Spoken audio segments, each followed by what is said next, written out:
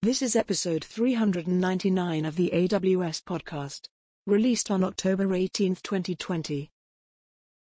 Podcast confirmed. Welcome to the official AWS podcast. Hello, everyone, and welcome back to the AWS podcast. Simon Elisha here with you. Great to have you back. And I've got not one, but two very special guests, and we're going to be talking about enterprise migrations, which is a big topic. I'm joined by Paras Bhuva, who is a returning guest. Welcome back to the podcast, Paras. Thank you, Simon. Excited to be back. Good to have you back. What have you been up to? You've been away for a little while podcast-wise, but you've been doing lots of things. Sure. As we've spoken in previous podcasts, Simon, I joined Amazon in 2012, and over the years, I've had the opportunity to help many enterprise customers successfully migrate and modernize their business on AWS. A few years ago, I gathered all of those learnings, went on to start and build a team of deeply technical and experienced solution architects in the Americas. My team and I work with customers on all technical aspects of migrations and modernizations, and we are deeply embedded with our sales, professional services, partner, and our platform teams to jointly deliver great business outcomes for our customers. I also lead a global community of technical experts in the same area, and it has been a very exciting journey, and it continues to be exciting every single day. Sounds very exciting. Let me come then to our second guest, who's Elizabeth Moon, who is the first time on the podcast, but a long-time Amazonian. Welcome to the podcast, Elizabeth. Thank you so much, Simon. I'm really excited to be here. We're glad to have you here. Now, tell us a little bit about what you do. Now, you're a director here at Amazon, so you do some pretty broad-ranging stuff. Give us a taste of some of the things you're concerned about for our customers. Absolutely. Yeah, I've been with AWS now about 6 years. I started in our professional services team, actually. And so I've had the experience to work really closely with some of our early customers, getting some great experience migrating to AWS at scale. I've taken those lessons learned, and now I'm doing some interesting work on our solution architect side. So today I lead a team focused on both industry specialization as well as what we're calling our cloud acceleration programs team. And this includes a team of specialists focused on foundational expertise, security and network, as well as migrations. And certainly migrations is a key focus for us here at AWS, supporting our customers as they really scale that adoption. We've really helped them learn a lot of lessons, which we fold directly into our work with customers, supporting them on that journey to cloud, helping them accelerate, get things working quickly, building scalable and really resilient cloud architectures. We also have an opportunity to present at conferences like reInvent and often become published authors. Even some of our essays are writing blogs and white papers, which is a great way to help scale those lessons out with customers. I think that's one of the really interesting things is a big focus for all of us here at AWS is sharing the lessons with everyone. Cloud is still new for a lot of folks. We sort of live and breathe it every day, but for a lot of people, they're like, well, how do I migrate an entire data center? How do I move things across? And I think your experience having worked with customers doing it and then helping iterate the processes of doing that is really interesting. How do customers move out of their data centers and get to AWS very quickly these days? What's kind of the playbook that we see customers being really successful with? First, I would say, increasingly we are seeing customers realize that there are a lot of benefits from the large scale cloud adoption and really migrating and modernizing on AWS. Cost savings is a lot of times the conversation starter. We see customers like News Corp, who's consolidated 56 data centers down to 6 and freeing up $100 million for some key business drivers that they have. But oftentimes, as we continue to work with customers, the benefits around operational efficiency, increased resiliency, and again, that business agility is something that we see becoming really, really valuable to our customers. Intuit has told us it takes them 1/5 of the time to set up, build out, and do a deployment on AWS, which is really exciting. We're seeing that customers, resources are able to move away from that undifferentiated lifting involved in supporting a data center. Now they're able to focus more on experimentation and innovation on behalf of their end customers. And that's really exciting. Our migration essays, our professional services team, and our business development folks, we all partner together to work closely with customers to help them prepare for that large-scale adoption to the cloud. On the SA side, we see customers being very successful using our prescriptive guidance based on the framework we've developed that we use in our migration acceleration program. This is having worked with thousands of customers here at AWS. We've broken down the steps and the journey that customers often take into 3 key stages. And I can tell you a little bit more about them if you're interested, Simon. Give us that high level view of, I guess, what, like if we're painting a picture for someone of what they need to go through and what they need to think about, what are those phases that we know give predictable results? Absolutely. So we've got those 3 key phases are assess, mobilize, and then migrate and modernize. And I'll start from the assess phase. When we look at helping customers do the assess work involved in a large-scale migration, it's really about understanding what is in their data center today. How can we help them look through and complete that discovery so that we're helping them understand the workloads that are involved, workloads that are in their data center, and complete a high-level TCO, total cost of ownership, that helps them really understand the business case involved in moving to the cloud at scale and exiting those data centers. Our SAs have a bunch of accelerators that we've developed, networking, landing zones, some of those foundational elements that can help customers get through, and learn on their way as they're doing their assessment. Once they move from the assess phase, they go into what we call our mobilize phase.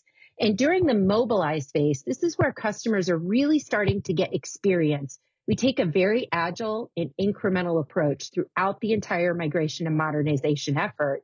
In the mobilize phase, customers are diving deeper to do their planning. They're looking at their workloads and really completing that dependency map between different applications so they can figure out what migration waves make sense. How do they want to plan out and execute that migration? They're also looking at things like developing a center of excellence so that they can really increase the skills with their team. They're evaluating migration tools, and they're making sure they have the right security and compliance framework in place. And our SAs are really there in this mobilize phase along the way to help our customers think through the prescriptive guidance and the best practices in adopting AWS. We always talk about making sure that customers do gain experience all along the way. So even early in this mobilize phase, which is about really setting up the foundation, we really recommend that customers get experience migrating a couple of their early workloads, maybe some that are less complex, some that they can really get a taste for how the migration to AWS is going to work. They learn a lot of lessons through this, and then they can apply those lessons at scale in the migrate and the modernize phase. And that's where they're going to stand up multiple teams and start to really accelerate the velocity of migrations. We also see a lot of customers take the opportunity to modernize at this point, adopting, perhaps they're going to adopt serverless, or maybe they'll look at inserting DynamoDB or Aurora, some of our managed services at this point, to help them really get the most out of their cloud adoption. And I think it's interesting, you speak to the fact that we want customers to learn how to do it themselves early on, because one of the benefits of AWS is self-service. So, that we don't want to be the ones dictating how fast they can go. We want them to go as fast as they want to go. Absolutely. And we definitely want to encourage customers. In fact, I think that getting that early experience is probably one of the most important things for our customers during this process, because those early wins, we hear this time and time again when we talk to customers. The early wins, those early projects that they bring onto AWS are often really great examples that they can use with the rest of the organization to help the other folks in their organization see what benefits they're going to get from adopting AWS. For example, I was talking with a customer recently, and they mentioned that they had moved a couple of applications early on, and just the ability, these were very simple apps, think, internal website, for example, but by moving to AWS, they were able to increase the deployment frequency and also increase the resilience of their application really, really easily. And those were lessons that they took around to other members of their organization. It was very easy for those folks to see and identify how they would be helped if they started their migration. So that early experience is really important. Well, it's interesting. It's like getting those runs on the board, or those successes are important. And what are you seeing from a cultural standpoint? Because I guess, if we know we have these 3 major stages, assess, mobilize, and migrate, that we can do, and we know that we've done this with thousands of customers, What do you see though from a senior leadership and then a practitioner perspective from a cultural standpoint and how the mission is understood of what the organization is trying to do? What works and what when you meet with a customer, you go, yep, they're going to be successful. They've got what they need to get going. Absolutely. I think this is a really important topic. Customers often ask us, what can they do to make sure they have a successful migration? And what you just mentioned there, executive sponsorship is one of the most important things that our customers tell us has made them successful. We interview a lot of folks about this, and really being aligned on what the business is trying to achieve and make sure that all the stakeholders at the executive level are bought in can really help to increase that culture change that most of our customers are really looking to push through the organization. So as I mentioned, the long-term benefit for customers of doing these large-scale migrations is really about business agility. It's about improving their operational efficiency, making their staff more productive. And oftentimes that also goes hand in hand with an experimentation culture. We do hear our CEOs and CIOs talk a lot about the need to experiment. We want to increase that rate of experimentation, knowing that some of them are going to fail, but that will then allow you to still completely go faster and bring features out to your customers much more quickly. And those kinds of cultural elements are really the end result why a lot of customers are moving their portfolios over to AWS. But executive sponsorship and really having the executives clear and understanding those benefits of the cloud and that long-term value that's gained is really helpful in trying to, bring alignment to the rest of the organization. And that makes for a successful migration. Yeah, I agree. I've seen it time and time again. Paras, let me come to you. Let's talk about some of those foundational elements. I mean, you've been an architect for many years now. What are the bits that need to be in place to make this work? Yeah. So if you think about, the phases that Elizabeth talked, right? When you're doing the initial assessment, you're getting into mobilize. And the mobilize phase is where you really start to lay down those critical foundations that not just help you with the initial migration, but also helps you long-term with the modernization of your portfolio, right? So the first thing that comes to my mind, again, going back a little bit into the sort of the assessment phase, it's really about understanding the deep technical things that are in your application, right? So understanding network dependencies, understanding application dependencies, understanding performance, all those become critical to then going on to design what we call the landing zone, right? So the landing zone is basically AWS's prescriptive framework on how you deploy a multi-account, multi-architecture framework in order to scale your organization's capabilities on top of AWS. I'll always like to use a metaphor anytime I'm talking about landing zone. So for a minute, assume that you are running an airport, right? You are the architect of an airport that is a 50 years old airport. It only accepts domestic flights right now, to the point where you have to go build a new large international airport, right? So what are some of the things that you'll have to think about? Well, you have to think about how do passengers get in, right? What's the security checkpoints? Who has access to what parts of the airport? How are my planes going to move within the airport? How are the vehicles supporting the planes going to move in the airport? So very similarly, you have to think about your landing zone in that fashion, right? You have to think about how many accounts am I going to have? How many VPCs am I going to have? How many organizational units am I going to have? How many, security groups am I going to have? How am I going to segment my applications within my landing zone so that my teams can go through a seamless DevOps process, right? So, we always tell customers to start to think about setting up the landing zone in a way that not just accelerates migrations and modernization today, but can also help them scale. And Elizabeth talked about experimentation, right? And when you talk about experimentation, you can always think about, new ways of experimenting, right? What if you gave every person that joined the company a free AWS account? Maybe you have a threshold of, $100 or $200 on it. And the real intent of that would be to allow these new employees to go and play around, go and experiment, go try new things out on the AWS cloud, given all the rapid innovation that we are going through. So setting up that, foundation where you're not only allowing your teams to migrate into, You're also allowing for experimentation, which feeds right back into your experimentation cycle is very beneficial, right? So having that first step, core account structure, having the right amount of service control policies that you can roll out across all the accounts is very beneficial. And when you think about, foundational capabilities, right? You got to think about monitoring, logging, security, patching, and all the service control policies on how you're going to roll things out to each of your individual units. Those become critical too.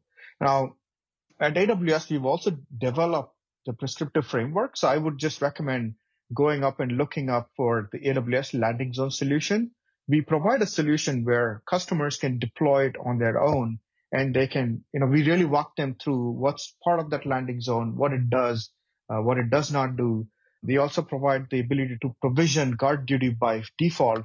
So a lot of these features we've already solved, and I encourage customers to always start from there to set up that foundational elements that you need in order to succeed in your migration. And so once we get the baseline right and we do that thinking, and like I said, there's a lot of pre-built solutions and out-of-the-box stuff that just works, and then you can just tweak it according to your own compliance requirements. But one thing that Elizabeth pointed out is once people get going and they're in the migrate phase, they want to move quick. They want the outcome. They don't want the migration process.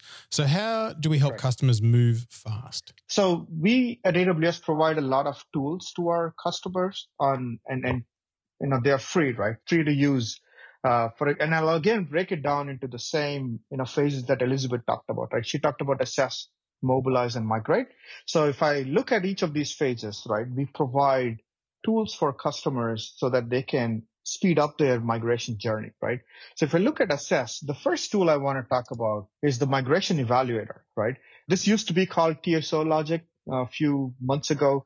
Now it's called migration evaluator. What this really does is it really helps you identify and understand what's in your data centers and provide you with an optimal total cost of ownership report at the end, which helps you as customers make informed decisions. So, think about, having all the data center assets on one side and mapping it to the AWS side and really seeing the run cost from a long-term perspective on each of those aspects, right? So you'll be able to say, this is what it costs for me to run on AWS, and this is what it used to cost me, or it currently costs me running on-premise.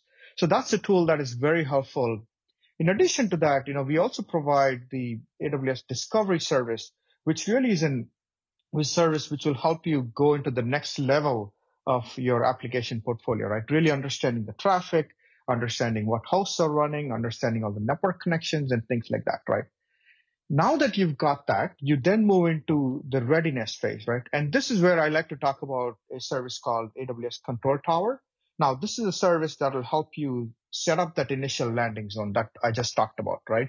And I definitely recommend taking a look at Control Tower so it can automate and, make it a lot faster for you to set up that initial primitive landing zone that you need, and then you can go iterate on top of it.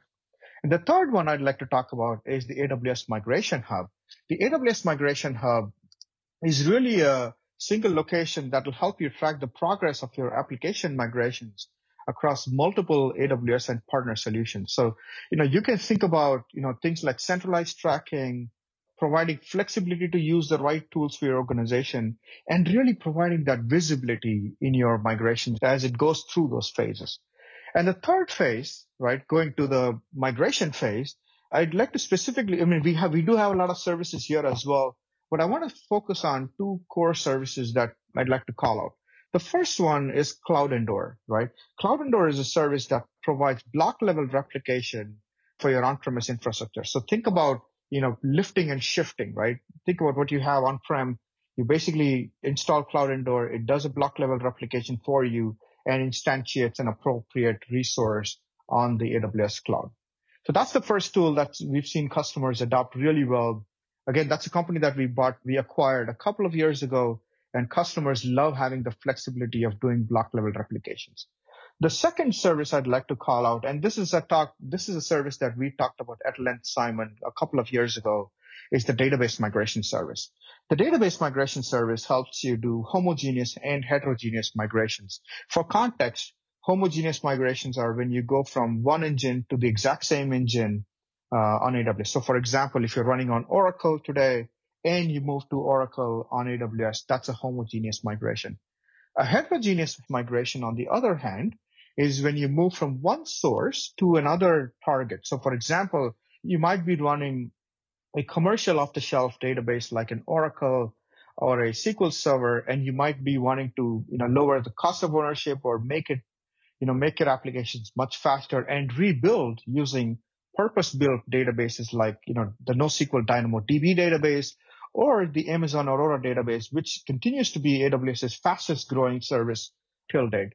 So with the database migration service, anytime you're doing a heterogeneous migration, you start off with doing a schema assessment, and we provide a tool called the schema conversion tool.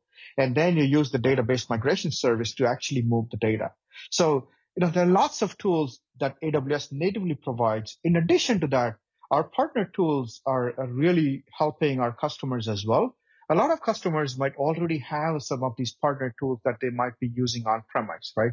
So, in those cases, customers can continue to use those partner tools to accelerate their migrations to AWS as well. So it's a broad array of, tools that AWS provides and the tools that our amazing partner ecosystem provides that helps customers move the needle and move faster to AWS. So we've got the landing zone, we've got the tools, be they Amazon Web Services tools or third-party tools, and Migration Hub helps bring that all together. But really, when people are looking at things, they're typically looking from an application perspective, and that's where they want to figure out, is this an application I need to keep? Do I just move it? Can I optimize it? Do I have to retire it? What's the approach of thinking about that? And there's a really, I think, specific and interesting approach we take with customers that seems to be a great filter through which to look at this problem domain. That's a great question, Simon. And we see this with a lot of customers where they ask us, right, what should be our mental model and how should we be thinking about moving these applications over? Because then you make decisions at an application level, right? Although you can start to group applications, you still want to make decisions on every application because honestly, while you're migrating, while you're moving, it's a great opportunity for you to consolidate some of these apps. And you might be surprised. Customers often find applications that have never been used, and then they go on to retire them. So we have a prescriptive framework here. We call it the 7 R's of migration. It's basically the 7 strategies of migration, right? And it's done at an application level or a portfolio of applications level. So I'll walk you through the 7 R's. The first one is rehost, right? And I talked about Cloud Indoor over here a couple minutes ago, and this is where Cloud Indoor is really very useful, right? It's basically taking what you have, packaging that up, instantiating a resource on AWS that'll help you move that application as is. So that's one pattern. The other pattern we see is when customers choose to repurchase. So for example, if you're running an HR system and you want to move from that into a commercial off-the-shelf or a SaaS application, you would use a repurchase strategy there.